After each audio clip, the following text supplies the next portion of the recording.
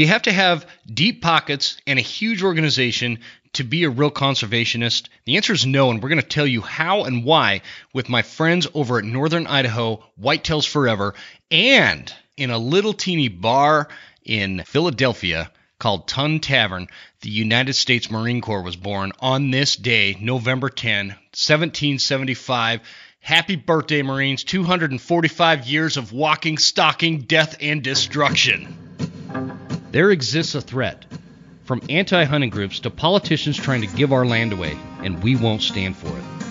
Those vast western landscapes provide the space for our wildlife to thrive and a place for hunters and anglers to fuel the fire that sparks their soul. In this show, we share our love of hunting, fishing, and conservation. Here, we provide the foundation to meet these threats through passion and the grit of the American outdoorsman. Welcome to the Western Huntsman Podcast.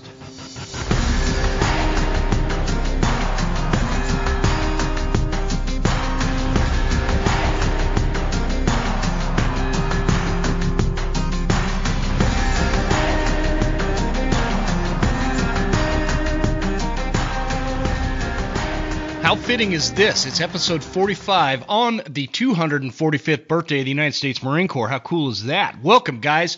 Welcome, everybody, to the Western Huntsman Podcast. This is Jim Huntsman, your host, coming at you from the Broken Tine Studio right here in Hayden, Idaho. Snowy Hayden, Idaho, I might add. I was in the deer stand this morning, and the tops, I've got this little deer blind, and I decided to set it up, and I'm sitting in there freezing my butt off. There's a bunch of does in front of me, but the top started collapsing in on me.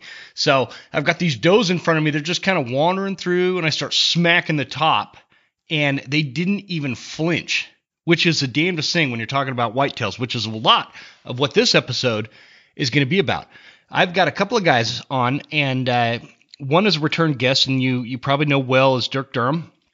And we normally talk a lot about elk and elk hunting and strategies, and he even brings his brother Doug Flutie on every once in a while to join us on the show.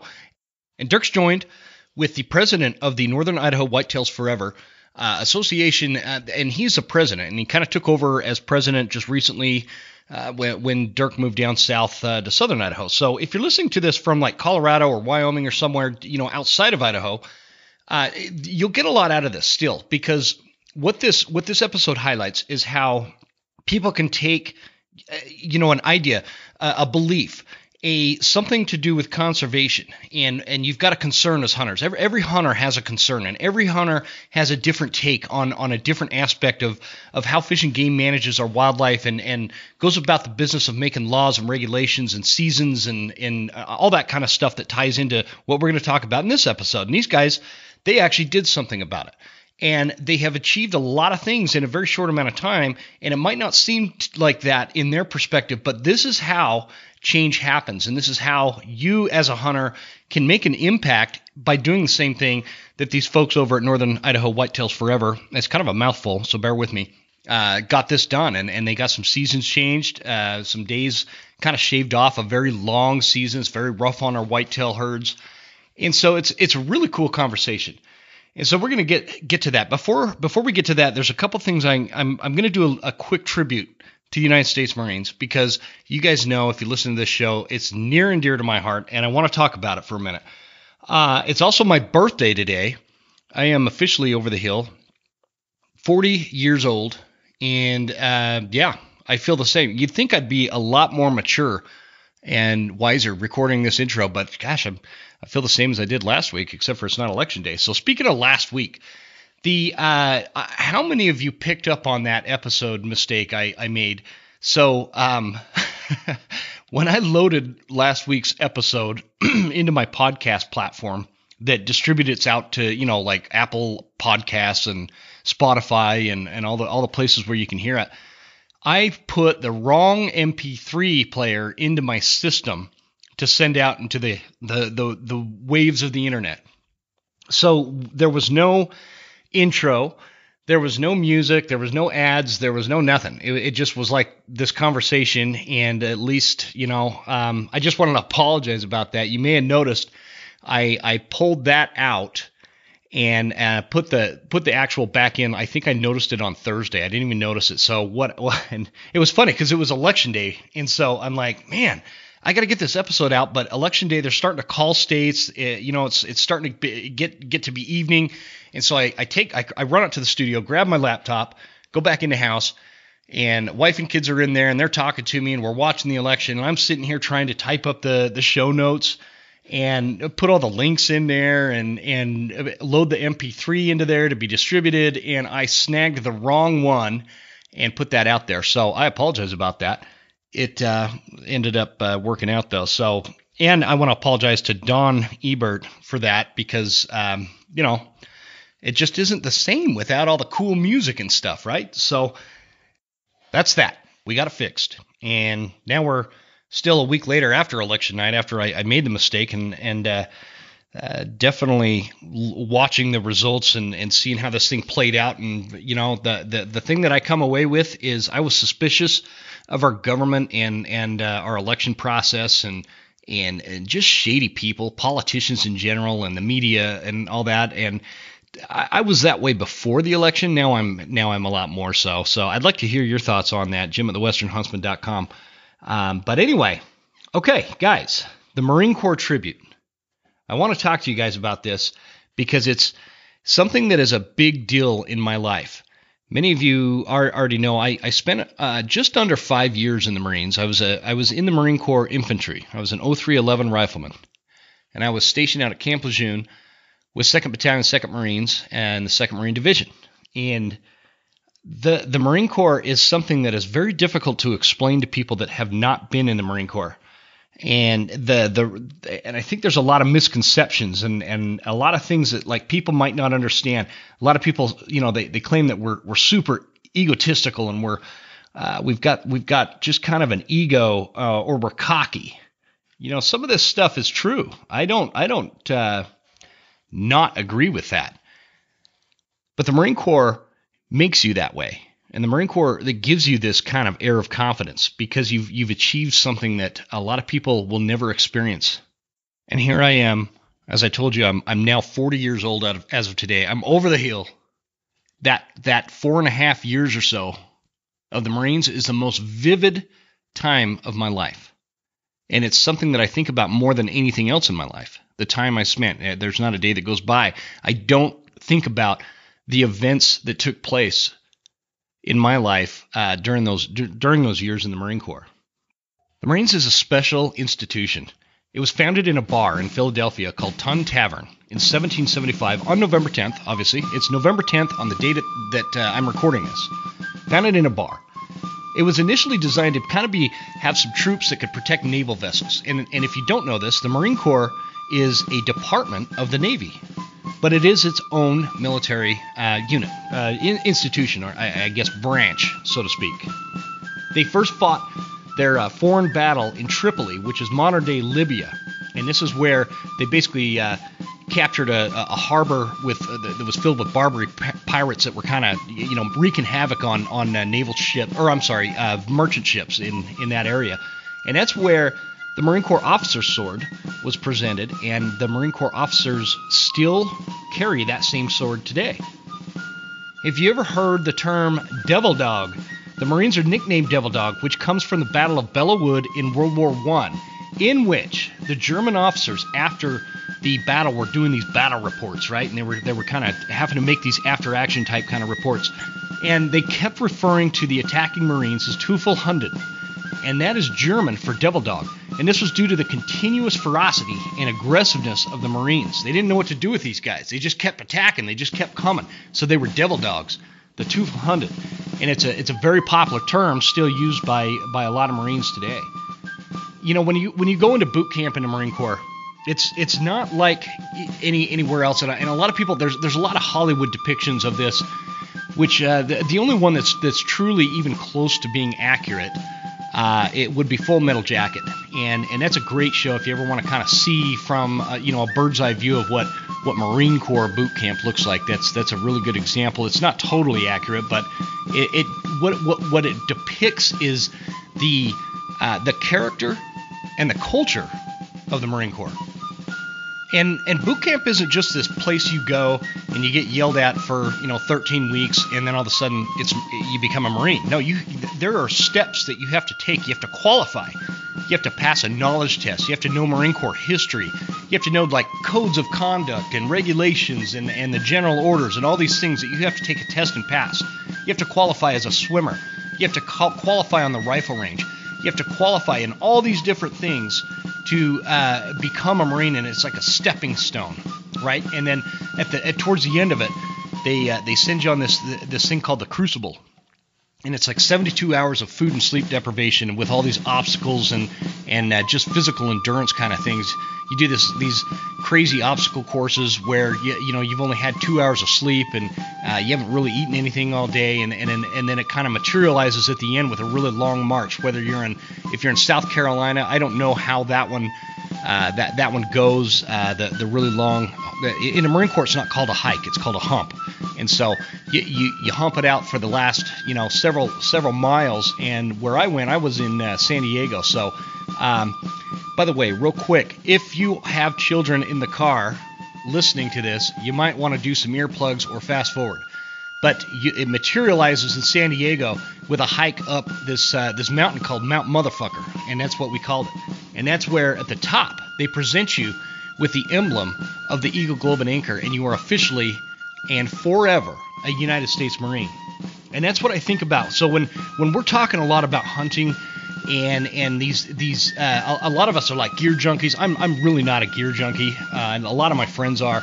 And a lot of people talk the big talk of backcountry hunting and cutting your toothbrush in half and stuff like that. It's sometimes for me it's kind of funny because in the Marine Corps you've got this thing called an Alice pack, which is super uncomfortable, or a Molly pack, depending on what time you were there. And that thing is 40 to 60 pounds. You've also got something called a flak jacket that's got these plates on the inside that are bulletproof to prevent you from getting shot. That thing's a good 25, 30 pounds right there. You've got your deuce gear loaded down with a full combat load, which is 6 loaded magazines, grenades. I had the M203 grenade launcher attached to my M16A2 service rifle, so I had the extra grenades for my grenade launcher, and I'd love to have that thing today because I'd take it wolf hunting. And you can imagine the weight. We're trucking down the road on something like for the MUX, which is a Marine Expeditionary Unit exercise, and it's kind of like the final culmination training when you're a Fleet Marine prior to deploying overseas as a MU, a Marine Expeditionary Unit. And so we go on these rotational deployments overseas with the Navy, and we're there to respond to anything that happens, and which we did when I was in the Marines. But this MUX is 30 miles in one day with all that loaded on your body. When you get to the end of this thing, you have no skin left on the bottom of your feet. It is the craziest thing. We ended it on a Friday, and I basically laid in bed Saturday and Sunday prior to going back on Monday. I just nobody could walk. It's tough stuff. It's really tough stuff. And boot camp is probably the easiest part of the Marine Corps, but it's a very difficult transition going from 18-year-old high school kid to all of a sudden Marine Corps boot camp. And that's really one of the main missions of the Marine Corps, to make Marines. They only have 2 missions: make Marines and win battles. That's their entire focus. In World War II, just before the Battle of Tarawa, the Japanese commander proclaimed that it would take 1 million men 100 years to take this island. The 2nd Marine Division did it in 76 hours. The significant part of the Battle of Tarawa, to me, for me personally, is, as I told you, I was stationed at Camp Lejeune with 2nd Battalion, 2nd Marines. I was in 1st Platoon of Echo Company 2-2, Easy 2-2. And I got to meet, because the base would put on these reunions with World War II veterans. And so I got to meet the exact guy that had my exact job during the Battle of Tarawa. I was at the time, I was in 1st Fire Team of 1st Squad of 1st Platoon. I became the 1st Fire Team leader of that after this, but this was back when I was still a saw gunner. So I was carrying around this M249 saw machine gun. So I was a machine gunner for the fire team, and I got to meet the guy who was in that exact billet when he landed on the beach of Tarawa, and I got to be his escort. So I escorted him around base and was showing him all these things. And the guy, he's in his mid-80s at the time, was a millionaire. He owned a bunch of restaurants, to include a bunch of Hooters. And he offered to give me his business when I got out of the Marine Corps because he didn't like his kids. It was the intro. Because so what happened after I toured him around, this guy took me to the bar off base that night, and the guy can drink like a fish. He outdrank all us young Marines, and he was buying us all rounds, and we were all like toasted, ready to go home or ready to go back to the barracks and pass out for the night. And he was just getting started, man. And I had to hang in there. I had to drink coffee and stuff just to keep up with this guy. It was crazy, and he was a cool freaking dude. He gave me a little thing of sand from Tarawa, and it was just one of those things that I will always remember for the rest of my life, meeting that guy. Just a crazy cool guy, and he's long gone now. But man, what an experience to meet that guy. And so, lastly about the Marine Corps, the personalities and quotes that come out of the Marines is unlike anything else. And I want to share some quotes with you, like from Eleanor Roosevelt. She says, "The Marines I have seen around the world have the cleanest bodies, the filthiest minds, the highest morale, and the lowest morals of any group of animals I have ever seen. Thank God for the United States Marine Corps." Ronald Reagan said, "Some people spend an entire lifetime wondering if they've made a difference. Marines don't have that problem." A Marine Gunnery Sergeant, Dan Daly, he was leading an attack at Belleau Wood, the same battle where we got the name Devil Dog, the nickname Devil Dog from. He yelled, "Come on, you sons of bitches, do you want to live forever?" The Father Kevin Keeney, a chaplain in the Marine Corps, he said something interesting. He said, "You cannot exaggerate about the Marines. They are convinced to the point of arrogance that they are the most ferocious fighters on earth, and the amusing thing about it is that they are." Another guy, James Mattis, General Mattis, you may know him. He was recently the Secretary of Defense under Donald Trump. But he said in Iraq to Iraqi tribal leaders, "I come in peace. I didn't bring artillery, but I'm pleading with you with tears in my eyes. If you fuck with me, I'll kill you all." The safest place in Korea was right behind a platoon of Marines. Lord, how they could fight. That came from Major General Frank Lowe of the United States Army during the Korean War. And one of my personal favorite quotes came from my own battalion commander shortly after September 11th. Because I was in the Marines. We were actually in California at the time during this training in the desert in 29 Palms, California. And that's where I was when September 11th happened. I'd been in the Marine Corps for about 2 years at that point. And he got us together and he said, "Look, Marines, it is up to God to determine forgiveness for terrorists. It is up to us to arrange that meeting." So if you've ever wondered why Marines fly more flags, they sport more bumper stickers, wear more Eagle Globe and Anchor and Marine Corps attire and t-shirts and jackets and hats, and maybe even have like an unpleasant level of confidence and ego, this is part of why. So I just wanted to say that and give a shout out to the Marines out there. And obviously this week is also Veterans Day, and I don't want anybody that was not a Marine but they served their country in a different branch to be discounted, because I highly respect you and I want to thank you for serving our country. I have the utmost respect, and you are an honorable person for doing so. So do not discount what I'm saying. But I'm a Marine, and today is a Marine Corps birthday. It's also my birthday, and this is also my show, so I get to give a special shout-out to all you devil dogs out there. United States Marine Corps, 245 years. Thank you guys for what you guys did, and thanks for being my brothers and sisters. Appreciate that. All right, guys, with that, let's get on the line here with Bill and Dirk, and we're going to talk whitetails, and let's kick this thing off. Have a great week, guys. We'll talk to you soon.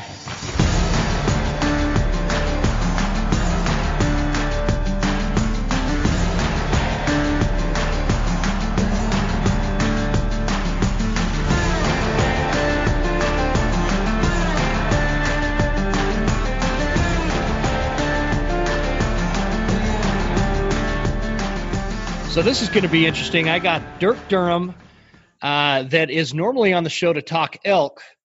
And I've also got Bill Samuels, who is the new president of the North Idaho Whitetails Forever Association. and we are going to have a talk about whitetail deer. How you guys doing? Thanks for joining me. Doing great. Doing great. Doing real good up here, Jim. So, Dirk, this is a first for us, man. We're not going to be talking about the wapiti this time. Yeah. I not only love elk, but I love deer. I love whitetail deer, especially the ones in Idaho. Yeah. And the big question I have for you is now you're down south. How are you going to do any whitetail hunting down there? Yeah, there's just not much of that down here. Some might argue though. I think in southeast Idaho and some of the agricultural stuff, there's some decent whitetail hunting. I'm not, and it's all foreign to me. I don't know if they have good herds or not there.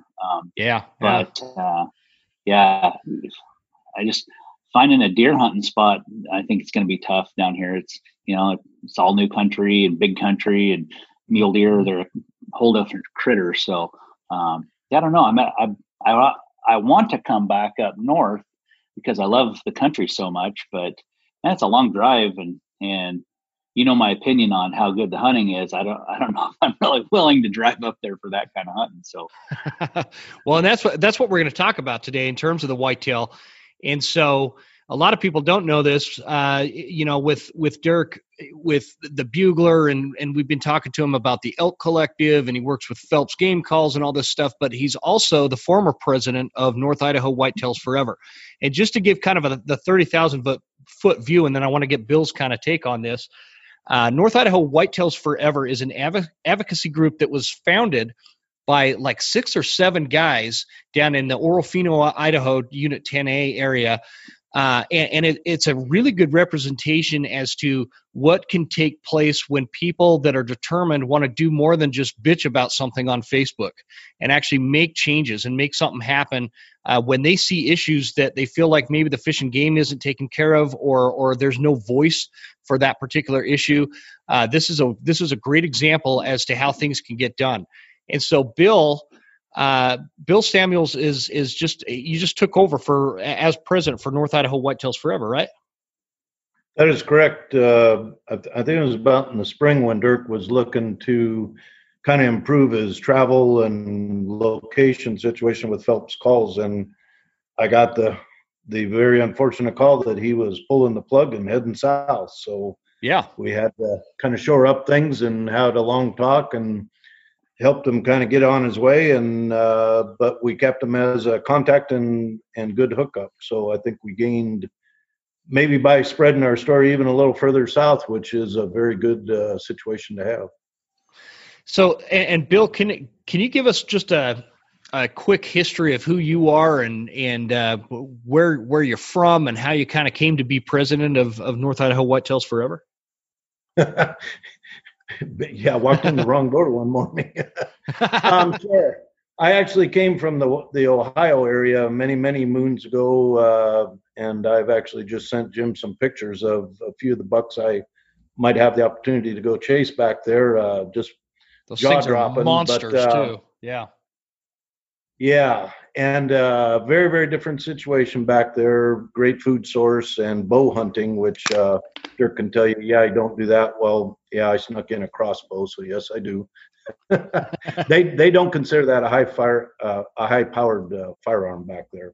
But so in the 70s, I was brought out. My original forte was the timber world, logging and so forth, and I teamed up with Potlatch back in the 70s, and oh my gosh, the things running around here, the elk and the deer, was just absolutely unbelievable. So I spent my time out in the brush there with Potlatch, and it was like a dream world. You got a company pickup, you worked in the brush all the time, and then they gave you that pickup. So I was in the woods 24/7 sometimes. So what I got to see was just absolutely incredible. That parallels with Dirk because he was born and raised up in the Weippe area, and he has proof that the big ones were there. I've got some stories, but he's actually got some proof. So what we actually experienced was an incredible resource of animals. I'll pick on the deer, but the elk and the moose and everything was just beyond description up here in the beginning. And things have changed very, very dramatically as we went through the 80s. Things were beginning to change a little bit, very hard on the elk, but the deer were still holding their own. And in 85 is when things kind of started to change a little bit, just to give you some idea why a group like ours would maybe come to an actual, real concern about what was going on. Mm-hmm. They started, because up till then, most of your rifle season stopped on November 3rd. Elk and deer, and then you started your controlled. But the whitetail were allowed to go through their entire rut, the pre-rut, the rut, and the post-rut cycle with not the common focus there with rifle. And logging was very different. Security and access to all the public and private ground, because there's a lot of potlatch ground, Forest Service, state. We're a mix of, Tennessee has a very unique duck up here for all of the landowners, but the majority are the public agencies such as the Forest Service and the state of Idaho, and then potlatch is a huge factor in this. Yeah, and that's what kind of began to change some things, because on the landscape, when you read the plan of Fish and Game, they have in there about security cover and canopy cover. And those are two very, very important things, no matter what species we're talking about, because if they don't get the shade during the hot summers, it doesn't matter about all this feed that they claim is in some clear cuts and stuff.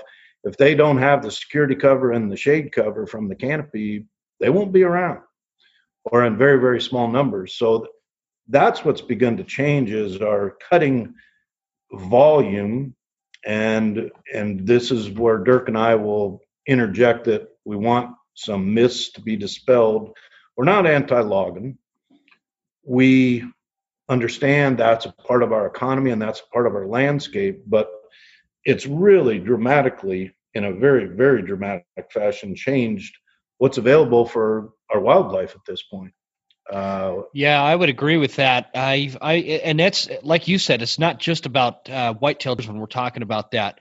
And I'm very much pro logging, but I have seen that sometimes when, like, I have an example down in Unit 6 where I've had a lot of success with mule deer. I know this is a whitetail conversation, but and this particular area, they've really increased the logging up in that area, and the mule deer are flat out displaced. I've only seen one up there this season, and I when I first started hunting up there, there were mule deer everywhere. There were hundreds of them, and so that your point is well taken from somebody who would agree with that side of it. Right, and that's where it's an evolving thing, because just because they've logged an area doesn't mean that that's not good. Because in the beginning, if you do actually go back to the Weippe area and Lolo Pass, and I'm talking all the way back to Lewis and Clark, they almost starved to death because there wasn't a lot of game. Mm-hmm. And what created our great game situation was fires in 1910 finally began to break up that canopy cover of mature overstory trees, nothing underneath for wildlife. But we passed a peak, and then we started down the other side to where, like I said, in the 70s when I hit here, it was just mind-boggling when I went out in company pickup and drove around through potlatch units.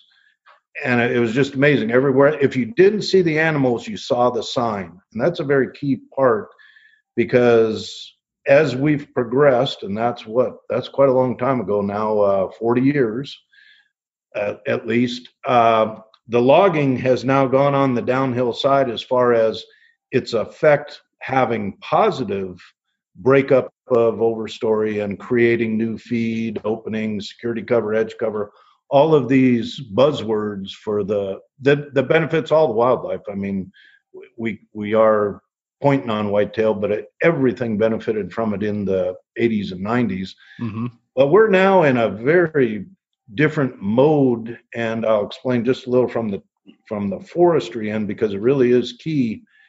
If you just watch our logging trucks, you can tell how things have changed. In the old days, I call them, you had log trucks with 4 or 6 log loads. Now, and they were 32-foot logs. Now they're 52 feet long, and the average size of the tree on there is about a 12-inch tree. Well, what that's telling you is that they're now logging some of the plantations that were planted in 85.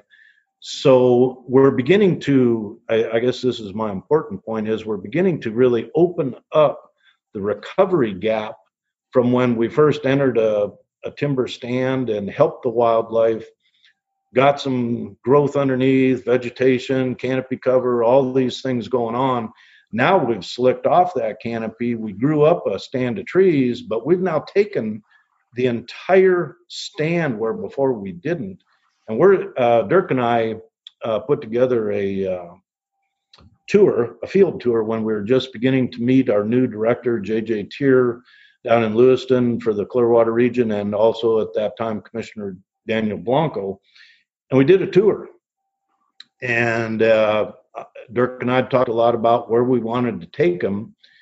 And we asked them to clock on the truck. We had 9 miles of connected clear cut. That's when things are beginning to change. Where, no, I'm sorry, we don't have deer running around out there. They're all gone. And then we kind of went back into Dirk's familiar territory through Upper Fords Creek in the Weehipe area and stuff, which was tremendous wildlife habitat. But what one key issue that we did go through was a very critical winter habitat called Orofino Creek down out of the Old Mill country. And we stopped the truck and all 4 of us got out. And Dirk pointed out that for all, I don't know, Dirk, your guesstimate of distance, but at least 1.5 miles, possibly 2, was clear cut that you could see all the way across in one direction. And Dirk said, and by the way, over that ridge back there, that then is clear cut on down into Upper Fords Creek. So what we're saying is that the mosaic of the ground used to be really beneficial, but it's really had a very tremendous impact on the deer. So to answer your original question, we began to see a very tremendous decline in the whitetail since about 2000. I'm going to say 8, maybe 12, somewhere in there. All of a sudden, alarming red flags were going off. The logging has continued that direction, but what we began to be concerned about was there was no change in direction from Fish and Game to acknowledge or try to temper their seasons or take. And in fact, what they did in 2008, they extended the season to 53 days rifle in 10A. And I believe up in your units also, Jim, the north up there has the same issue with 53 days. Well, you start in on them October 10th. This is just rifle. Doesn't include bow in September, bow in November, December, all these other December things. there's an archery season, and yes. Yeah, and a lot of people and a lot of people hunt that October season. And so I never even think about deer hunting until about Halloween, and so a lot of people do hunt that October season, and then it just rolls right into that rut. And so you're right. Yeah, it's an extended 53-day, I believe 53-day season December here 1st. in the Panhandle. Yeah. And guys, I'd like to back up just a little bit and just want to make sure it's clear, because we kind of poo-pooed on the logging a little bit here, but we're not against logging. It's part of our culture, locally in Idaho. We're not against logging. We're not trying to change the way of the logging. What we're trying to do is make sure that the Idaho Department of Fish and Game is reacting to all these environmental changes. They've gone years without doing any kind of changes and in seasons or bag limits or such in response to the ever-changing landscape. And then that's really what we're trying to bring to the forefront here is changes from the Fish and Game to relate to the ever-changing environment we have, whether it's lots and lots of people, whether it's loss of security cover. I mean, if it's Thanksgiving weekend and you get some 2.5-year-old buck following his nose, he starts following doe tracks from the night before. He looks up and he's out in the middle of a 2-mile wide clear cut. Mm-hmm. Chances are he's getting shot. Yeah, and that brings up a good point, Dirk, because that's exactly what happens. And the Fish and Game may not be acknowledging, because we're talking about multiple challenges. We're not picking on just the logging industry, because we've had the logging, right, and that's affected the habitat. We've had a huge influx in population, so there's more hunters since the 1970s, obviously. We've also had the extended seasons, and then you want to throw in an even greater challenge. We added wolves to the landscape. And so all these challenges have kind of, compounded into what you guys have seen as a major decrease in good bucks and just the deer population in general, especially and specifically in Unit 10A. Right. You know what, Jim, and something that, not a lot of people think about too, that has hugely affected our deer numbers.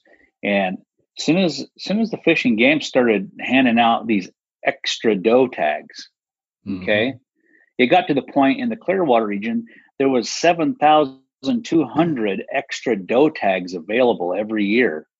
You don't think that didn't clear off the landscape?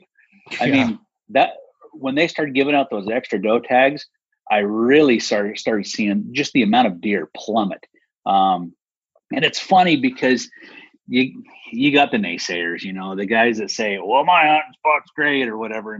And that's great. I'm really glad that those folks have a good hunting spot, because that makes me feel like hopeful, like, those kind of places will maybe potentially grow, the deer out of that spot will move and maybe help populate some of the other stuff. But the fact of it is, and then you have some people say, well, you just have to get out of your truck. You guys need to get off your four-wheelers and hunt and walk. Mm-hmm. But I'm here to tell you, and I'll argue with anybody, we could go side to side. We could go one day walking, and we can go one day in a truck or a four-wheeler. You're going to see way more animals, deer, out of a pickup or a four-wheeler than you are on foot in a day. It'll be 10-1. And here's the thing, and I'm not saying I like to road hunt. What I'm saying is if you cover enough country and if you pay attention, people say, oh, well, deer are smarter these days because there's so much hunting pressure. Deer leave tracks. Deer leave sign. They continue to rut during times when there's a lot of people around. They do it at night, right? Mm-hmm. Okay, show me the rubs. Show me the scrapes. Show me the tracks. Back when it was good, there would be these deer crossings, these little trails. They look like a cattle trail. They'd just be beat down with deer tracks from all the rut activity, whether it was at nighttime or in the daytime. They were nocturnal back in the good old days too. But my point of it is, we've seen a gigantic loss of animals. Yeah. And you can go on foot. And you can cover a lot of ground in a day. And if you see 5 or 6 deer in a lot of these places, you'll be lucky. So you guys saw this coming. You saw the changes in your unit where you're hunting and the decrease in deer population and all these factors that are contributing to that. I kind of want to get to the nuts and bolts of how, so the listeners know North Idaho Whitetails Forever was founded. How did that come about? Well, one of our other members, Rick Carver, he was seeing the same stuff we were, but we didn't know it. I mean, I knew Rick from high school and stuff, but we didn't hang out. I never met Bill before. And Rick put together this big town meeting and invited everybody, put flyers up everywhere and said, hey, if you're concerned about what's going on with all the deer, show up at the high school gymnasium and let's talk about deer. Mm-hmm. And Bill, I don't know how many people showed up that first time, probably 100 people. Maybe? 120 people on one of the worst days of weather we had in December that year. I mean, it had snowed, 6-8 inches and the roads were treacherous, but we got 120 people to show up in the gym. And it was crazy because people, Rick kind of opened up and kind of talked about what he'd been seeing and wondered, if other people had the same experience or the same conclusion. And I'm here to tell you, there was people from all sorts of walks of life. It's just not hunters. We had guys who work in the forestry, timber cruisers, guys that go out and cruise timber for the state, for potlatch, whoever. And they're like, they live in the woods, Yeah, they're there every day. And it's not like they just take the easy way around. They're covering every square inch of the forest, measuring the trees, right? Counting trees. Mm-hmm. The same thing. The guy that all he did was he wasn't a hunter. He'd go out with a camera and photograph animals. And people, and then you got vloggers, and you had just good old timers that hunted, and you had young people that hunted, and everybody that stood up had the same thing. They're like, where the hell the deer at? There's no deer. Wow. There's deer, of course, but it's relative to what we had 5 years before that, 10 years before that, 20 years before that. There's just been this, and all of a sudden we had this just big dramatic shift, and I know there were some environmental factors. We had a really bad winter. The winter before, mm-hmm. we had snow on the ground in Orofino, which Orofino is very low country. It's down by the river, low country. For those who haven't been there, and in those canyons, those river canyons, the Clearwater River canyons, that's a wintering area for deer. We had 12 plus inches on the ground at the river all winter. Okay, we never usually have that. We had lots of sub-zero temperatures. So that spring, everybody goes horn hunting. They're not finding, the amount of deer they normally find. What they're finding is they're finding a lot of dead deer. They're finding dead fawns. They're finding dead adults.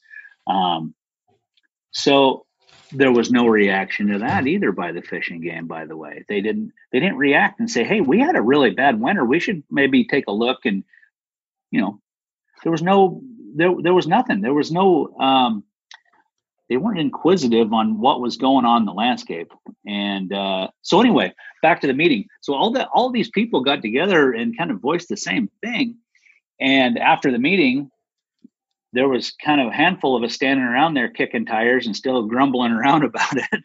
And we're like, somebody should do something about this. And we're like, well, yeah, they should. And, well, why don't we do something about this? So we all got together and had a meeting and formed our organization just to advocate for the deer and to ask the Fish and Game to take off the blinders and quit looking at their doggone computer data and harvest resort results. Let's get your guys out in the field and actually see what's going on, because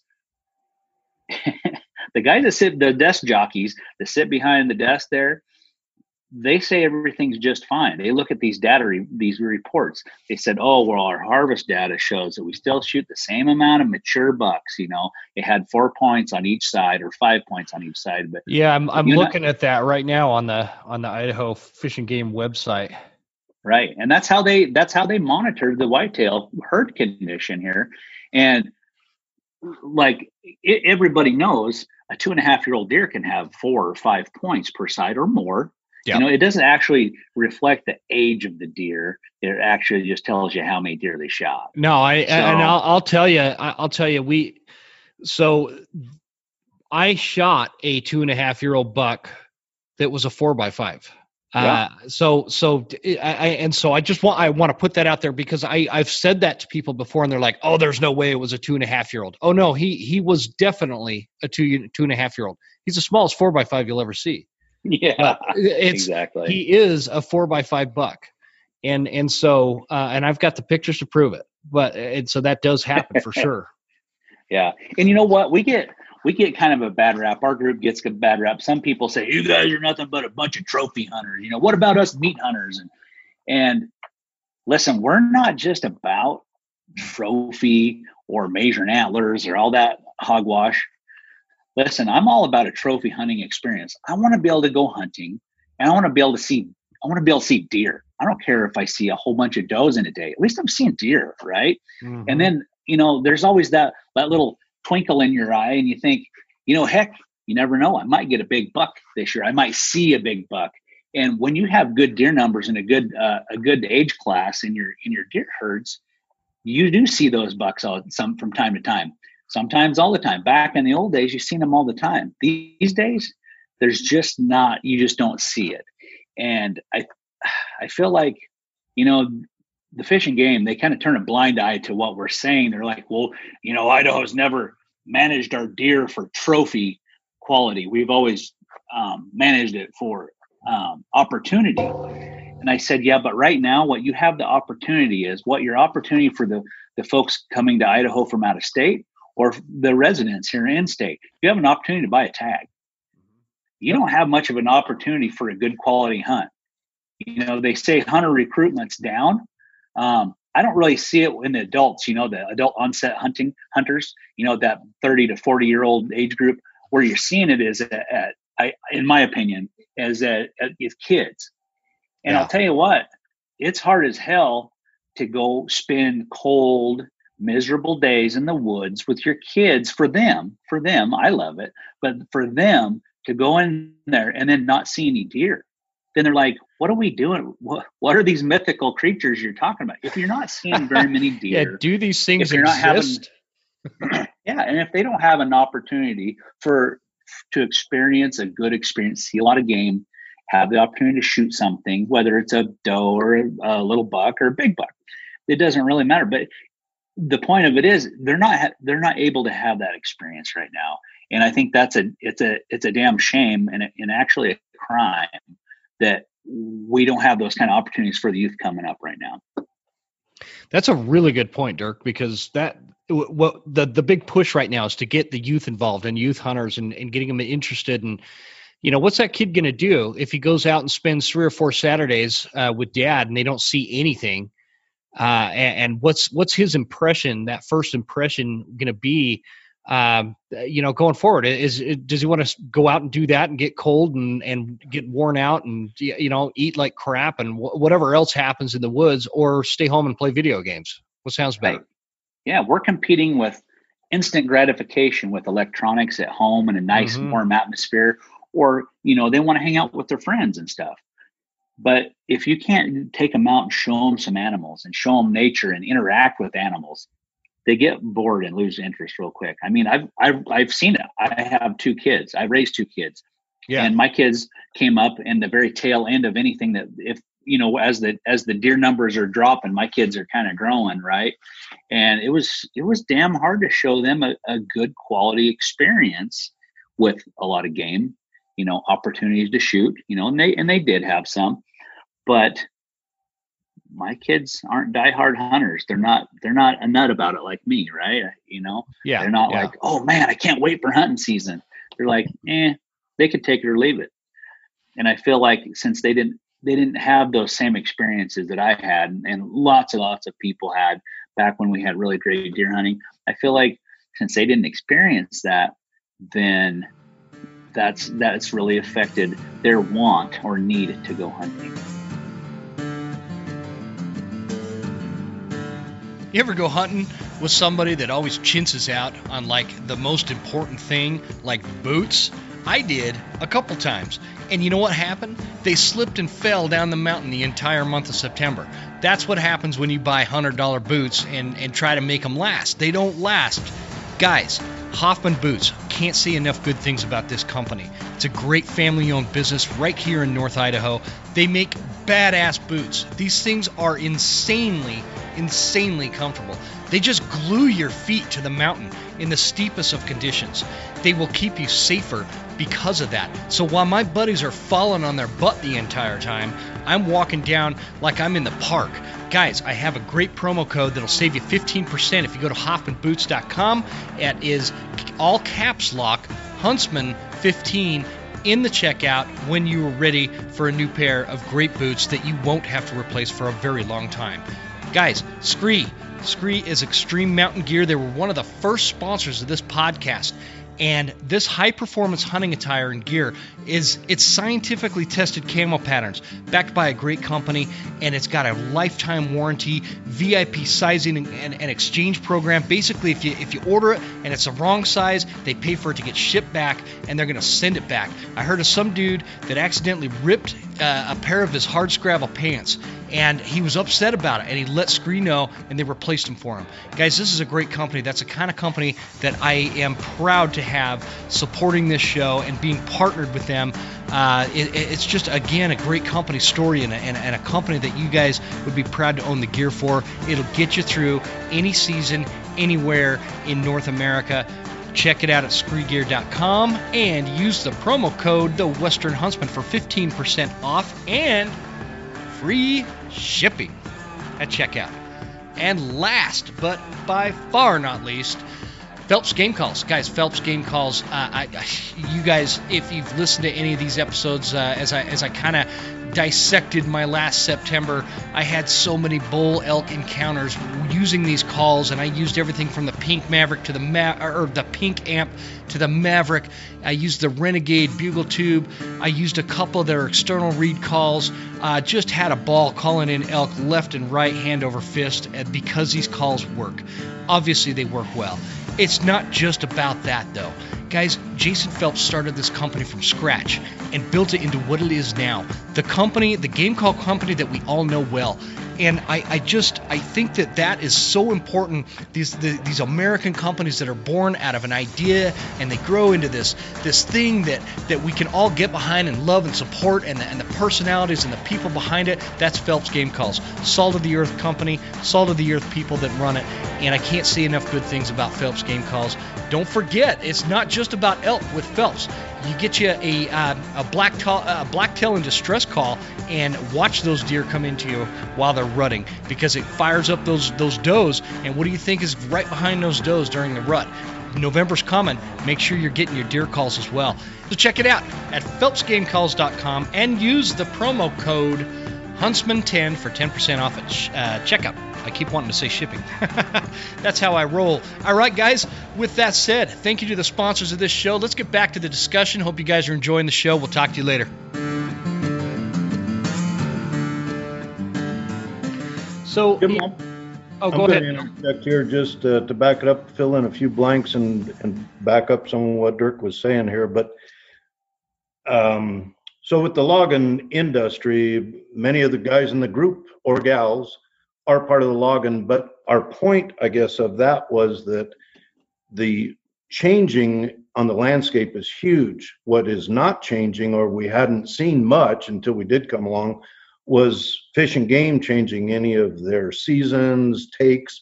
In fact, things were increasing. So not only was Dirk talking about the additional doe tags, what the heck was it? It was 800 in our units. We've got 810A alone. Yeah. But then also there were second tags, and it was just incredible. So what the commissioner finally listened to what we had found as a group, and remember, this was just the 7 of us when we first started out, all of a collective, very, very diverse backgrounds, every one of us, but we all had the same view of what was happening to the whitetail herd, quantity and quality. And so when we met, we invited an individual who had been a 2-term past commissioner, Alex Irby. So the secret to the sauce of, I know you asked me this question yesterday, why did you guys succeed where so many other groups haven't? Or why did you have success? Mm-hmm. Well, Alex, we listened to him, and he said, number one, I agree with you guys because he's been here a very long time. And he said, having been on the commission, he said, I'm seeing a heck of a decline in the whitetail. I don't know what you guys are going to do about it, but he suggested the way we did it was form an organization. And his whole point was all these folks that you hear at the coffee shop, or you call down to Fish and Game, and I hate to say it, but you complain, you just, I didn't get my deer, the deer are small, all this. Alex said, get together a collective group and have one point of contact. It's a lot better than trying to hit 50 different phone calls at Lewiston than one call representing those 50 people. So that's where we kind of got our initial start. And we just ballooned from there. And all 7 folks brought something different to the table of what to try, what to do, and their experiences. And what we finally unlocked was that the key to helping Fish and Game, we don't want to demonize them either, but they had been going and justifying on a 15-year-old public survey. Say that one was time. For both. Did you say that was a 15-year-old? Sorry, you cut out there. 15-year-old, yes. Okay. Yeah, and they had done it way back when, and what they had was the survey, only 350 people responded to it in a positive way. And they had been going on that from Riggins to Canada. That's what was based all of this. Man, it sounds like he's getting jumped in there or something. Chopping wood or something. No, it's a compromise. That was restocking the beer cooler. So. Oh, well, that, you know what? So that's an okay shutdown here. It totally is. That's actually in the policy book of the Western Huntsman podcast. There you go. So what actually helped us to understand, because I think that's a real big part of what this group was able to bring into the picture and help the commissioner, because unless an outside group, the commissioner does rely very heavy on the Fish and Game, plus what he's able to find on his own. But in our case, we were able to bring something that was right there in front of everybody, but we didn't know it. And it was right on the website of the Fish and Game itself. But I got a hold of that survey, and then we contacted Blanco, and he said, all right, this is the way I like a commissioner to work, is he comes in neutral. We brought something to the table, but he says they've been working on a 15-year survey. But what kept being thrown around, and this is what you had to key in on, was the percentages. 75% were happy with the hunting. Okay, well, that sounds pretty good. But then I actually met with the director and with the biologist, Clay Hickey, at the time. And I asked, well, show me the numbers. That's when the thing unraveled, when the 350-person number fell out on the table. And I said, now, wait a minute, you're talking from Riggins to Canada. So that's when Blanco kicked into gear. And what he did, which was very nice and very cool, was he went to Fish and Game, and they gave him an 8-hour meeting. And he asked them, he said, show me the data, show me what's going on. Why is this survey being used for 15 years to justify everybody being happy? Because in the meantime, like Dirk was saying, our herds were plummeting. Mm-hmm. So obviously this survey was not telling the whole story here. And that's when he then presented to the Board of Commissioners to say, wait a minute, we need to stand down some of this. I think it was 2008 is when they bumped it up to that 53-day season. But the whole point is that our group had a lot of outside help. It had 7 very determined individuals who brought nothing but experience and attitude to the table and a determination to try and figure out things. So what we did learn of the process was that all changes, you don't call the Lewiston office or any of your regional offices, you have to go to testify. And they do have several different locations throughout the state, but you have to determine when your commissioner has to present something to the Board of Commissioners. They have to vote on it. That's where all your changes are made, or all your deals are done. So that was the biggest thing this group discovered, was that, yes, Fish and Game office, regional offices, and local folks are very important, but that's not where your changes are made. It's starting through your commissioner. So I think Dirk and I talked, and he brought up a very good point, is communication between the group. And that's why Alex was very specific. Don't have, 50 people calling the office down there. Have your group get together, present its, points in an orderly fashion. Go to your commissioner. See if you get any traction there, because he is the individual, not the regional director or anybody else at that office. He is the one that has to take it before the other Board of Commissioners. That's where your decisions and votes are done. Gotcha. That's where your actual meat and potatoes happens.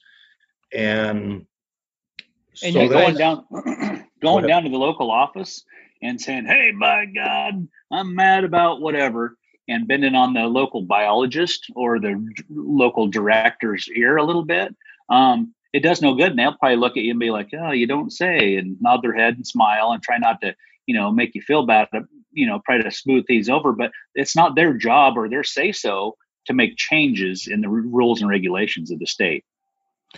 And as a whole, how cooperative was Idaho Fish and Game outside of the commission? Because I know the commissioner was pretty cooperative, but Be nice, Dirk. Be nice. Well, they weren't very cooperative. They did it nicely, but they weren't cooperative. Right. What you'll find with dealing with the Department of Fish and Game is they will answer very specific questions vaguely.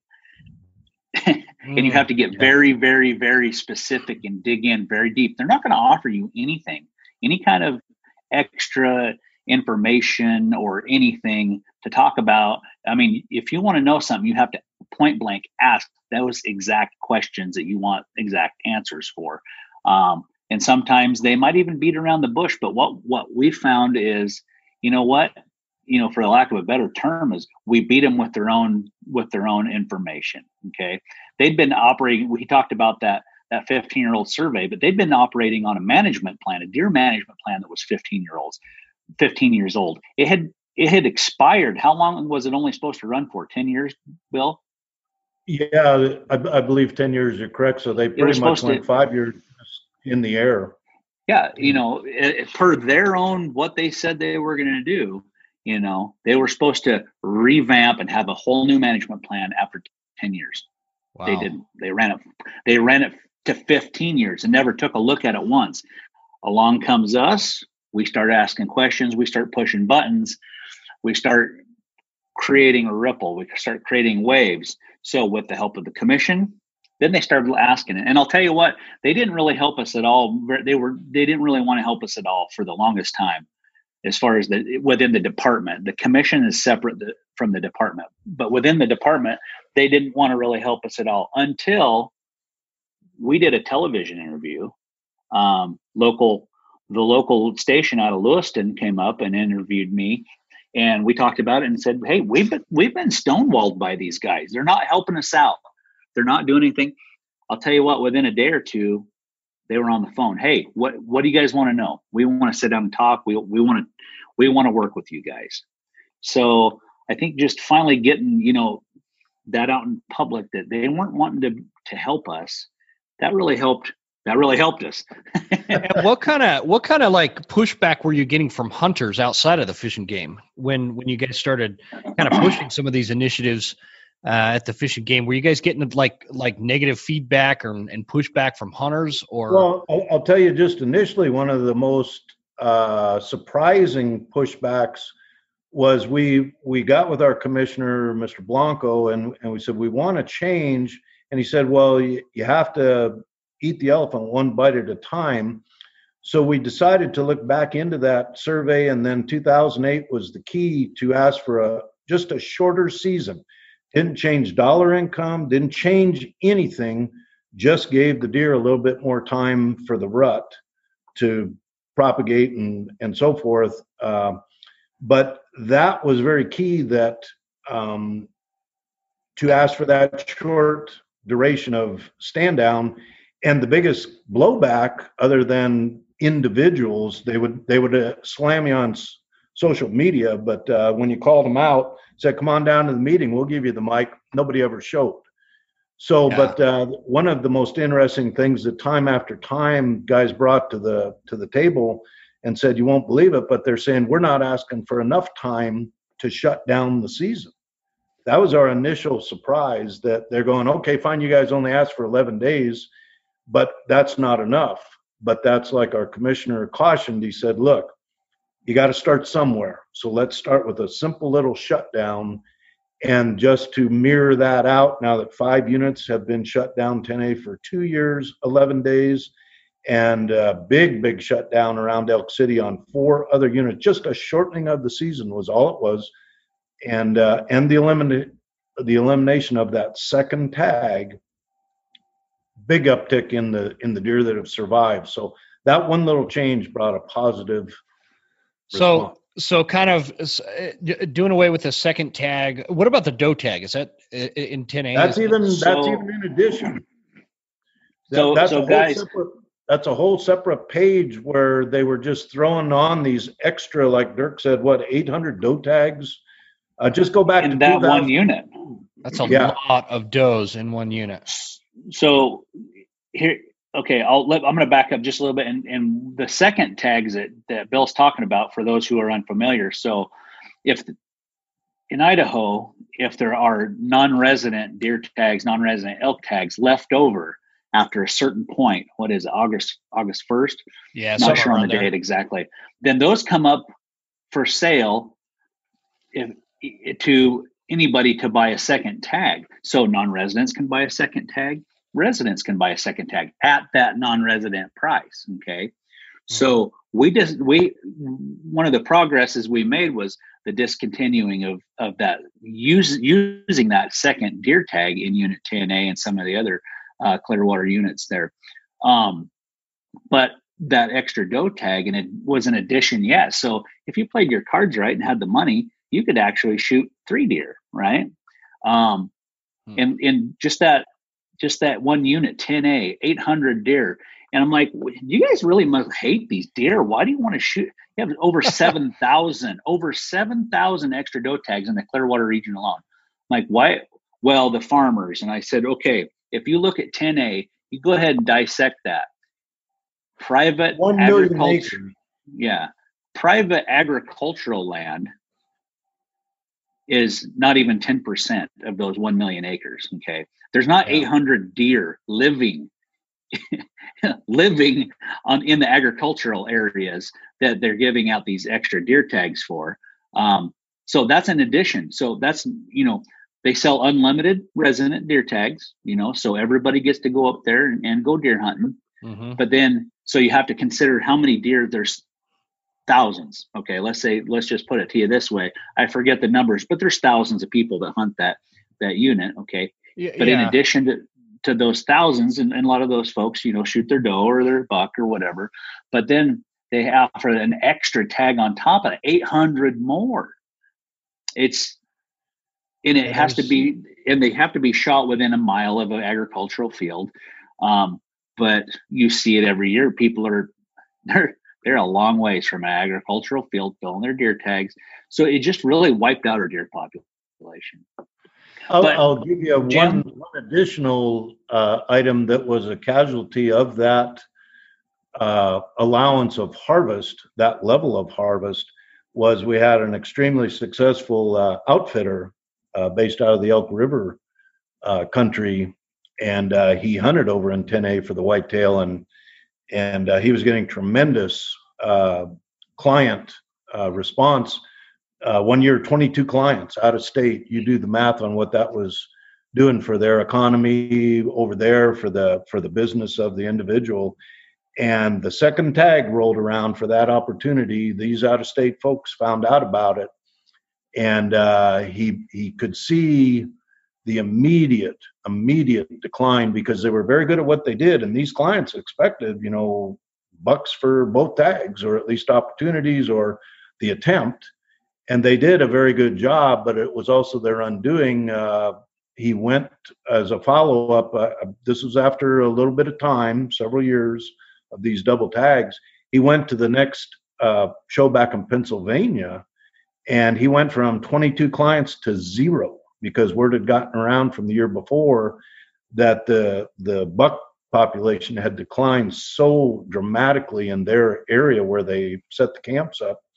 And he didn't have anybody come back, and he sold the whitetail part of his outfitting business. Oh, wow. That's too bad. Huh. So there are some economic consequences here. Yeah, for sure. It's always a domino effect. Yeah. So Jim, you kind of ask about kind of some of what the public, we've had a lot of public support, but we've taken some shots, and I've seen some of those shots, and they a lot of it is centered around, people that don't want to be trophy hunters and think that that's what this is about. Right. But what I think a lot of people, well, what's your take on that before I go there? Well, here's the thing. Like, let's say you're a meat hunter. There's nothing wrong with that. You and your family, you want to go out. You don't care if you shoot a big buck or whatever. You're just out to fill your tags, get some meat, which is great. That's awesome. That's what we're all out there for in the end. But shutting the season down 10 days early, take carving off 10 days off of a 53-day season. Mm-hmm. Well, if you can't kill your does and your other deer in 42, 43 days, well, you know what? Something's wrong there. And I'm not saying something wrong with the way you hunt. I'm saying something's wrong with what we have for deer. Yeah. And, some guys are just like, you're ruining my hunting. You're ruining my hunting. I love to hunt the week of Thanksgiving. And they act like we don't. I'll tell you a little bit about my background. I spent 18 years working for Les Schwab, right? That's a tire company here in the Northwest. Yep. And those 18 years, I moved all over, but I didn't get to move back home, back to where I was raised, back to the county in Idaho where I was raised, where I loved deer hunting, right? I loved hunting whitetails. So finally, after I changed careers, and finally I'm able to move back after all those years. It was actually well over 20 years been gone. I finally got moved back to Clearwater County. I'm like, yes, thank God I get to move back and enjoy whitetail hunting again. And I'm like, where the heck did all the deer go? Mm-hmm. They think we don't hunt. That's one of my favorite things. I'm the type of person, even when I worked and I used to work a job 6 days a week. If I had one day to hunt on Sunday, I was up early and I went hunting. I never missed a day that I was able to hunt. Mm-hmm. The last 2 or 3 years, I've been cutting it back because it's the same thing I see every time. I just don't see the deer. I'm just like, well, man, I'm not going to go out and shoot just a deer. I don't want to be labeled a trophy hunter, but I don't feel like I'm helping the situation. I always feel like people should be part of the solution, not be part of the problem. So me just indiscriminately shooting a deer, that I'm part of the problem at that point, right? I want there to be more deer, so I'm not going to just go out and shoot them. But we all, everyone in the group, we all love to deer hunt. And yeah, I mean, it sucks cutting off 10 days on that last tail end, Thanksgiving time. Everybody's got a little bit of extra deer time to hunt deer in Thanksgiving. But you start looking at the greater picture. It's like, man, if we can cut things back a little bit here and there and get our deer herds back, I don't need till December 1st to shoot a deer or a big buck. I mean, it's going to start backfilling. The hunting's going to get better, and you're going to have a better experience right up to the end of the season, which is like November 20th.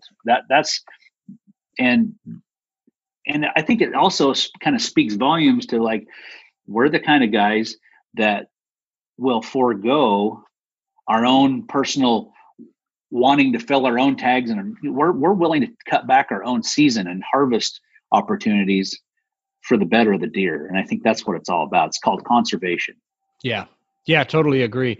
So if North Idaho whitetails had their druthers about how these whitetail would be managed, how the seasons would look, do you guys what do you guys foresee as being the most beneficial to the deer herds?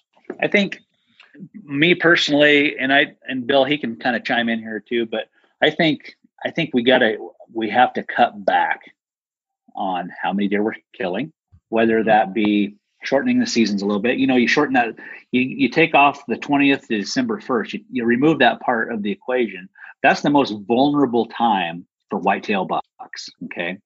That's when they start letting their guard down. That's when they go full on rut crazed, more or less. I mean, of course, some are still stay pretty sharp and pretty smart, but that's when they really start letting their gut down, especially those 2.5, 3.5-year-old bucks. And they start coming out of the woodworks and they walk around down. People are shooting them out of their pickups. People are shooting them off their four-wheelers. If we can remove that period out of the equation and their vulnerability, proof's in the pudding. You're gonna kill less deer, because up until they start rutting hard, in a lot of places, especially on public land, these deer are nocturnal as can be. Mm-hmm. Once the rut hits and they get some good cold weather, you start seeing bucks popping out of the woodworks. I've seen it every year since I've been hunting deer. So if we can cut out shorten those seasons a little bit, it's not a lot. It's not a drastic change. It's 10 days. Okay. If we can shorten that window a little bit, I think as we get more deer and more competition for breeding and stuff, I think you'll start seeing more rut activity before the 20th. Because back in the old days, before we had it this season past the 20th, there was fantastic, phenomenal rut action the first 20 days of November. Yeah. Okay. I think we need, and this is my personal opinion, I think we need to remove every single extra doe tag with the exception of actual agricultural property. Okay, not within that 1 mile of it. And we have to work with the ranchers and farmers and stuff that have that property with the excess deer to allow people on there. There's That's a lot of that challenge. stuff. It's super challenging. And unless you know somebody, unless you're not you don't know, if you know their family or they know you, they'll let you hunt a lot of times. But sometimes it's total stranger, they won't let you hunt, and probably from bad experiences with hunters, driving through their fields or knocking down their fences or leaving gates open. Definitely understandable. But I think there needs to be a better process to where those farmers can get those excess deer off their property. I'm not saying, there's certain units in 11A and 11 and 8 and 8A where the farmers are just getting eaten up by deer, but they have to be able to get people on their property to shoot those deer, whether that be instead of issuing out, and this is just me spitballing, instead of issuing out all these people applying for these tags and then the farmer saying no, maybe the farmer should say, okay, I got 10 doe tags or I got 15 doe tags, family members, whoever, friends, they can come over and whack these does off my property. I think you could kind of see some better control of herd numbers if they had that to use at their discretion, and they do and not that turn it into somewhere. some places, but they can't, and it can't be monetized. They're not allowed. They shouldn't be allowed to sell the tags or sell trespassing rights. If you want help from the Fish and Game to neutralize some of these deer on your property, then you have to work with the people and work with the Fish and Game and let those people get on your land and not charge them a bunch of money. Now, if you're trophy hunting on there, I guess that's a whole complete different story. But if you're complaining and if you're asking for depredation checks, let's say, oh, the deer and elk just ruined my fields this year, you better, Fish and Game needs to write me a check. Which a couple of years ago in the Clearwater region, I think they spent $500,000 in depredation checks. If you want that money, you best be letting some folks hunt on your property, and maybe we need to find a way to get it, shoot enough deer off that property. Yeah, that and like I said, that happens in some places like Arizona, I think, does that. And I could be way off base, but some states, they do have that where they allot a certain amount of tags to a ranch owner, and he could divvy those out to whoever he wants. And that it seems to I don't know enough about this to talk intelligently about it, but I've just brushed upon it somewhere. But it seems like this easy thing to make happen. And one of the things that happens, I think, a lot with whether it is Idaho Fish and Game or Parks and Rec in Montana or all these other agencies throughout the western states, is little changes seem like they are a huge hurdle to make happen. And I don't know why that is. Like, a lot of this is just obvious stuff. But just a simple little rule change turns into this big, massive hurdle for associations like North Idaho Whitetail Hunter or Whitetails Forever, or even RMEF or some of these bigger organizations and just hunters in general. It should be easier. And I think there's something else we need to talk about, that I don't know, and I think it's on the Fish and Game's radar a little bit, but Idaho is one of the fastest growing states in the union. Yeah. Okay. We've got thousands of people moving here. And a lot of those folks are moving here because of our resources. We have a beautiful country. We have, we have long seasons and opportunities to go to get a tag easily and to go hunting. And a lot of folks are taking that up. But there's been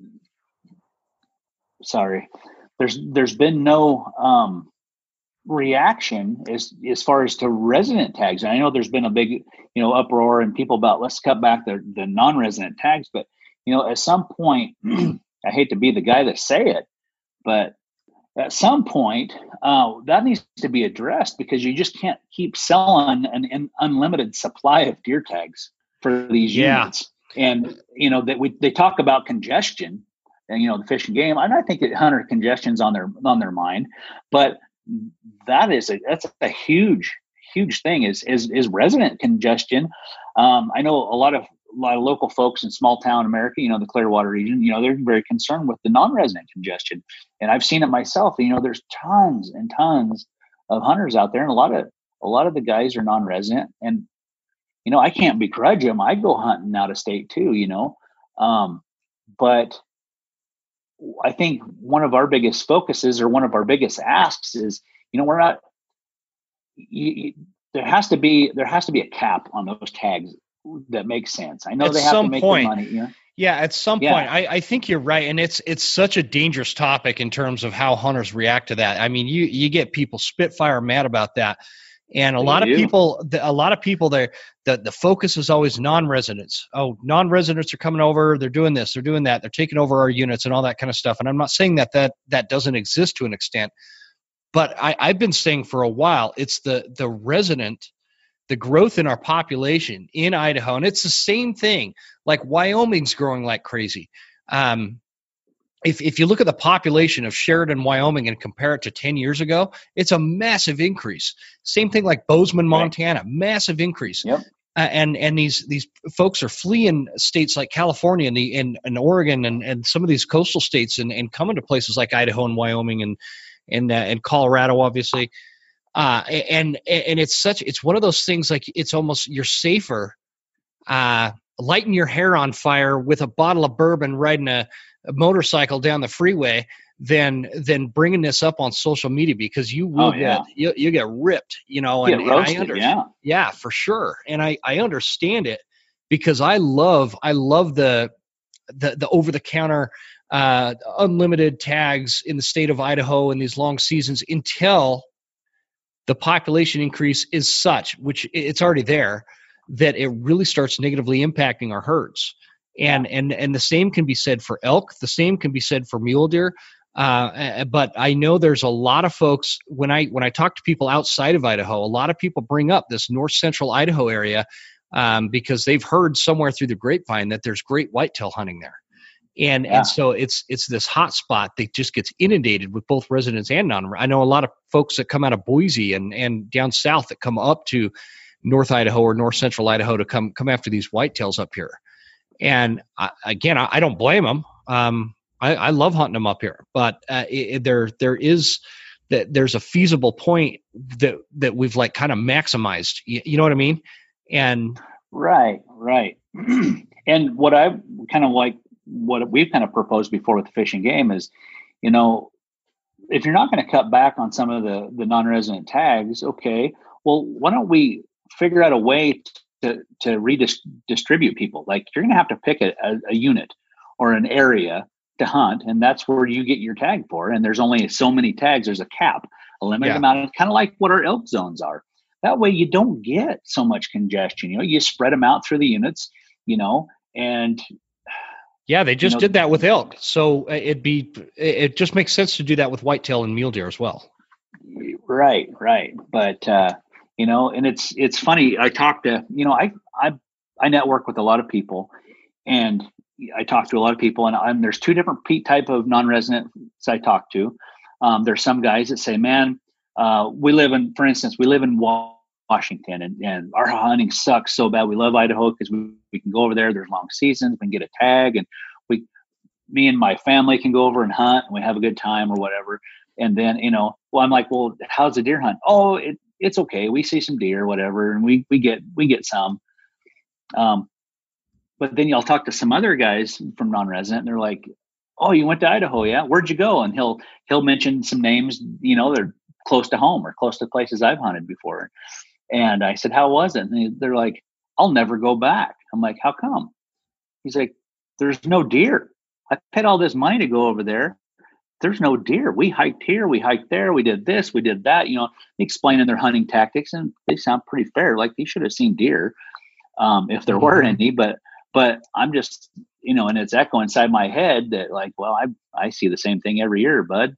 But so I think there's some non-resident folks who they're just happy to be able to get a tag and have somewhere to go with their buddies and go hunting and maybe shoot a deer of some kind.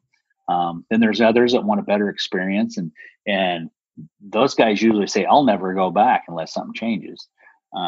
So, and what's I don't know. I think we're all in this. Yeah, right. That's going to do some bad stuff to tag sales, and we kind of talk about this. We've talked about this, and it was brought up actually with some local business people. They're like, they seen it with the elk hunting. Back in the 90s, after Idaho had a really bad winter, and then killed off a ton of elk. And then with the reintroduction of wolves, you've seen some areas just have gigantic declines in elk numbers. Then about the time the elk were coming back from that winter, then they get slammed again by the wolves. There was a time Idaho struggled to sell elk tags. That's when they started discounting tags. They started selling the second tags, right? It was tough for Idaho to sell tags. They about went broke. They won't admit it, but they about went broke. And during those times, guess who suffered besides the fish and game? Local businesses. Sportsman Dollars puts a lot of money in the community. Well, if you run your seasons wide open and your bag limits wide open for years and years and years, and you deplete your deer to a point that people quit coming back, guess what? You're out of business. Yeah. And that's what some of these local business folks have told us, said, we'd rather have them cut it back a little bit, 10 days, that ain't a big sacrifice, but at least people will keep coming back, the rest of the time, and they don't just tank it out to where we don't have any deer left. People will still keep coming and we'll get our business. And I think that was a pretty good way to look at it. Yeah, for sure. For sure. Well, this, as we're kind of winding this conversation down, as we're kind of going forward, Bill, you're the new president of North Idaho Whitetail Forever. What else do you want listeners to know, or what initiatives do you guys have in mind in terms of goals as we kind of go into this new year? Well, it's real simple. We had a pretty wise person to get some advice from several past commissioners, and their point was, just remember to back up. We're talking about a live animal here that has to survive 24/7, 365, not just hunting seasons. We've got all the predator issues. It's a many-headed coin here that affects this one species as well as all others, and you got to take into account flexibility. That's maybe the big key word that what our group discovered, Fish and Game learned they didn't have to be. Nobody was given any real flack other than phone calls and coffee talk and that type of thing. But once we began to get into the back rooms and say, wait a minute, we're seeing dramatic declines out here, and you guys aren't changing or adapting. That was my big point with the logging, to adjust seasons, to cut back numbers, to try and take less animals, fitting the amount of habitat change, because things do evolve, things come back. That was kind of like, with your habitat has to change. It can't stay stagnant, or that will undo your numbers over time also. But That's the big thing, is that we need to pare back some here. We've had a wide open, full throttle. Everybody loves it. I was part of the problem. $12 in that one area that Dirk and I took the folks on that tour. It's not clear cut. Okay, well that's fine. It's transitioning, but we need to cut back on some numbers. Try to adjust our season lengths, and that all ties back to the businesses. That if you're in here for the long run, we've got to remember that this herd has to propagate, survive, keep our quantity there, or that will undo the people coming here. So, it's everybody coming around for the same thing. But I think going forward is we just have to learn some flexibility, the kid at the candy store has to take less in his bag and go home because it'll deplete the candy on the shelves. Well, that's basically with our game here. You can't have it all, because it will come to an end at some point, and that's what we're certainly trying to avoid. So you guys achieved the shorter season for 10A. What is there one particular thing that you, in your minds, would make the biggest impact? Is it what's the biggest hurdle? I guess is it the increase in residents in Idaho? Is it non-resident hunters? Is it length of season? Is it logging? Is it the doe tags? What do you think is the biggest impact on the whitetail in that unit? Well, I think all of it is the answer to that question is there is not one magic bullet here that will either undo or help everything. It's a combination of all of the above. And Dirk brought up a good point that one thing that we have not had to deal with, and Fish and Game, careful what you ask for, because now we're flooded with hunters where before we were having an issue trying to come up with ways to attract people to this state.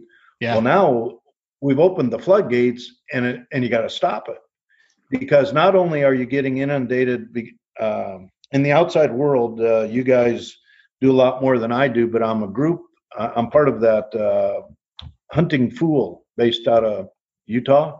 Mm-hmm. And I talk to their guys because occasionally I step out to other states myself, and you can consult with them. So I asked them what their outside view of Idaho was.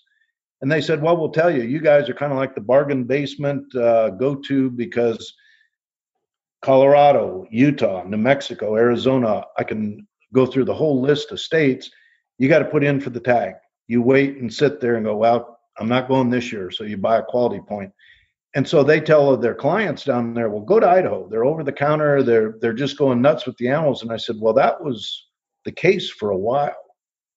But now you're experiencing the inside influx of people, residents, as well as non-residents. And you've got outfits now telling, come to Idaho because you're, no restrictions. Maybe if you want a word to pick on, we need to start to restrain some of our no rules, no holds barred free for all out there. Maybe that's my biggest key, is that we don't have point count restrictions, so many other things out there that other states do to try and restrain a little bit so that you don't harvest all of these animals. And I think our group brought to the foresight, which Brian Brooks with the IWF here statewide picked up, that we were talking about age class distribution, and Fish and Game was focusing strictly on numbers.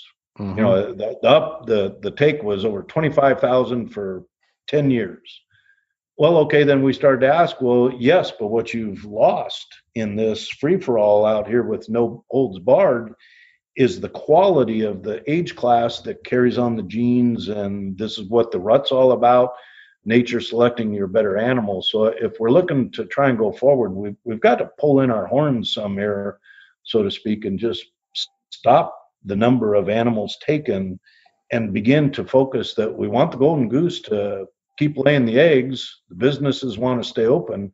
So it's maybe asking everybody to pull back a little bit, not just one group or, we want all the bow hunters and screw all you rifle guys type of thing. It's everybody coming to the table to contribute maybe a little less take and let the animals try to put back what we've taken away. Yeah, that's always a hard part when we're talking about hunters, is bringing everybody to the table and compromising a little bit. And, it's such a, nothing's easy. As we're sitting here recording this, we can't even figure out who won the freaking election yesterday. And, I'm not sure how this is going to look by the time I drop this episode next week. But as of right now, in the year 2020, when we like I was telling Dirk, we send rocket ships to outer space and have electric cars and the internet and all this technology that we have, we can't figure out who won the election. And it's just it's never easy. This stuff is just never simple, and it's good to have like Northern Idaho Whitetails Forever. I think is a perfect example of how hunters can really make a difference. And it's not just a bunch of guys sitting down, getting on Facebook and bitching and moaning about this. And you guys are actually taking the information. You're coming at it with an actual reasonable approach, with real facts, real evidence, real numbers, You're getting involved with the commissioners. You're getting involved with the Idaho Fish and Game, and this information. And this is what it's all about. This is what a group should be. And to become a member, it's pretty simple, right? I mean, I'm on your website here. You just click on that Become a Member tab. It's only like $30 for the basic level. Do you guys have any kind of pitch for people to want to join Northern Idaho Whitetails Forever? Why they should join? What you recommend? Well, I'll speak to that a little bit.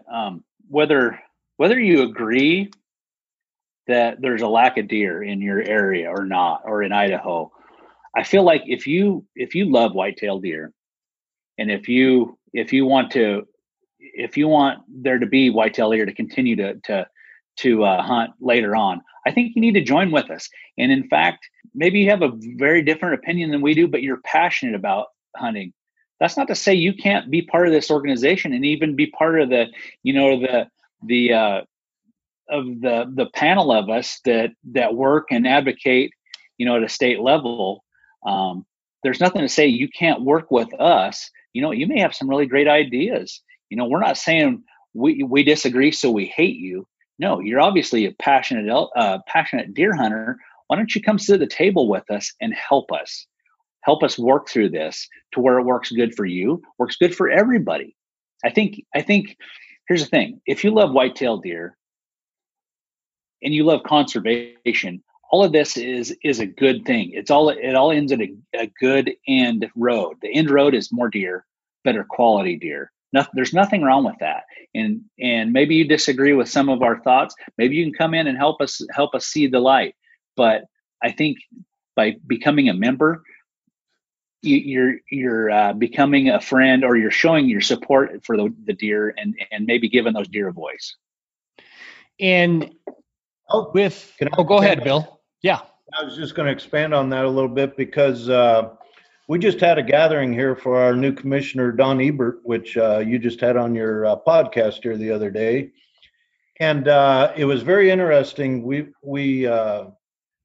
grown as an organization from when we first started.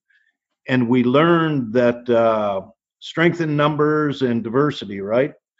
So we got together, and this was through Brian Brooks with the Wildlife Foundation. But we're now interacting with the pheasant group up there in northern Idaho, Jim Hagedorn, the houndsmen, the bone collectors. I mean, it's very interesting when you get sportsmen's groups as just a generic. We brought a lot to the table, and they showed up in strength. The trappers, Rusty Kramer said, I can't be there, but I'll send a rep. Well, he did. The guy drove all the way up, and we had a gathering here at our Best Western here in Orofino. So joining the NIWF, the whitetail group that we did start here, we've opened ourselves up to a much more broader picture of just the general state of Idaho wildlife. And that's where the groups help each other. I mean, Rusty and Justin Webb up there in northern Idaho, they have been just totally supportive of our group because they said, finally, you have an organization that is just out there to try and improve things for all sportsmen and for the game in Idaho.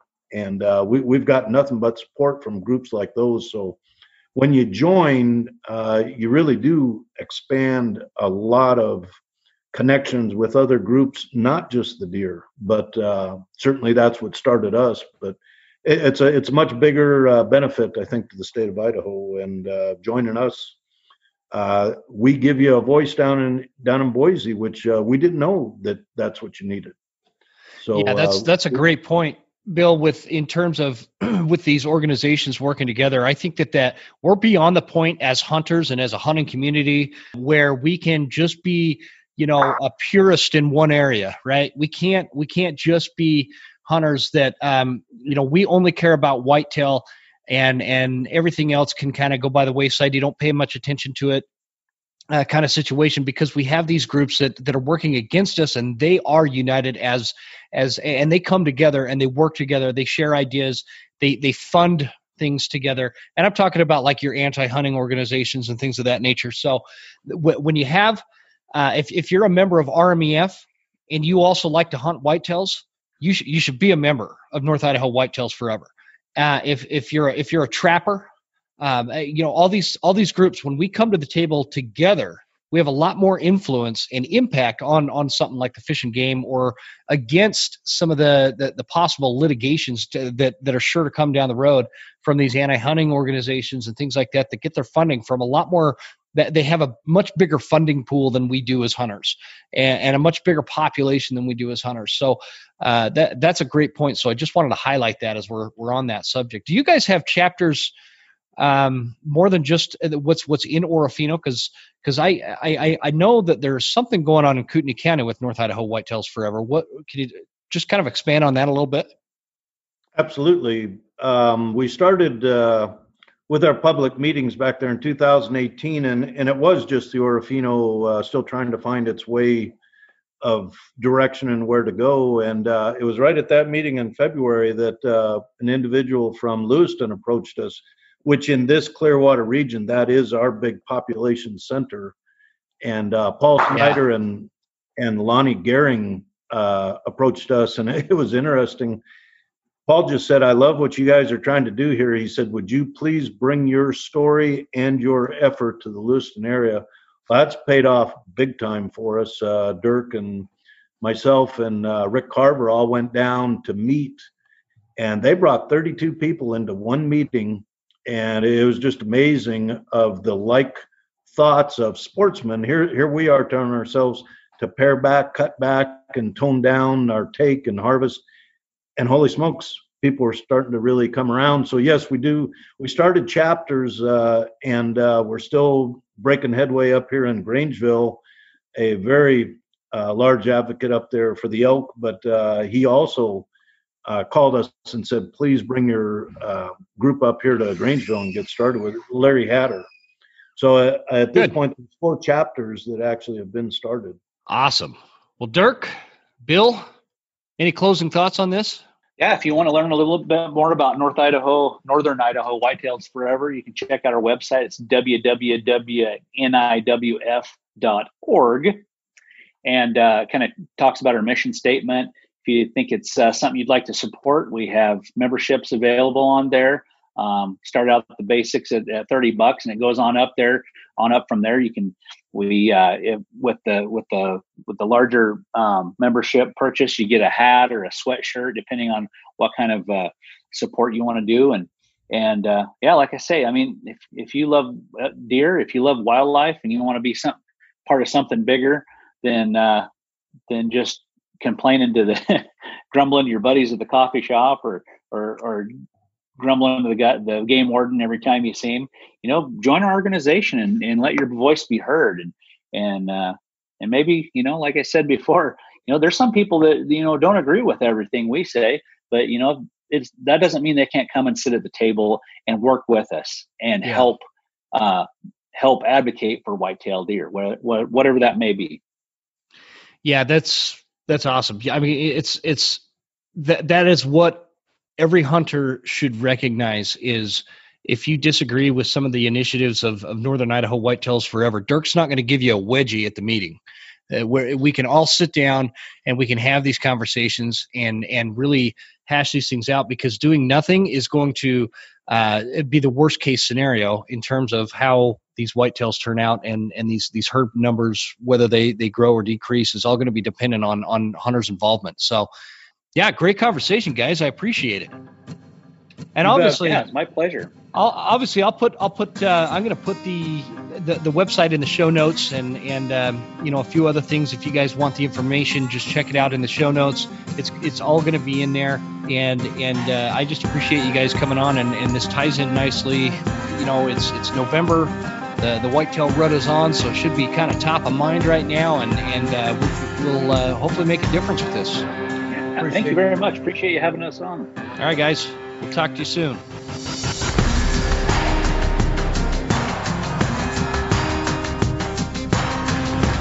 You made it all the way to the end. Thank you so much for tuning into the show. We sure appreciate your support. This is Jim Huntsman signing off and reminding you to check us out at Instagram at The Western Huntsman and on Facebook at The Western Huntsman. And you can also check out the website at thewesternhuntsman.com. Thanks again. We'll see you guys next time. Stay Western, and I'll see you on the mountain.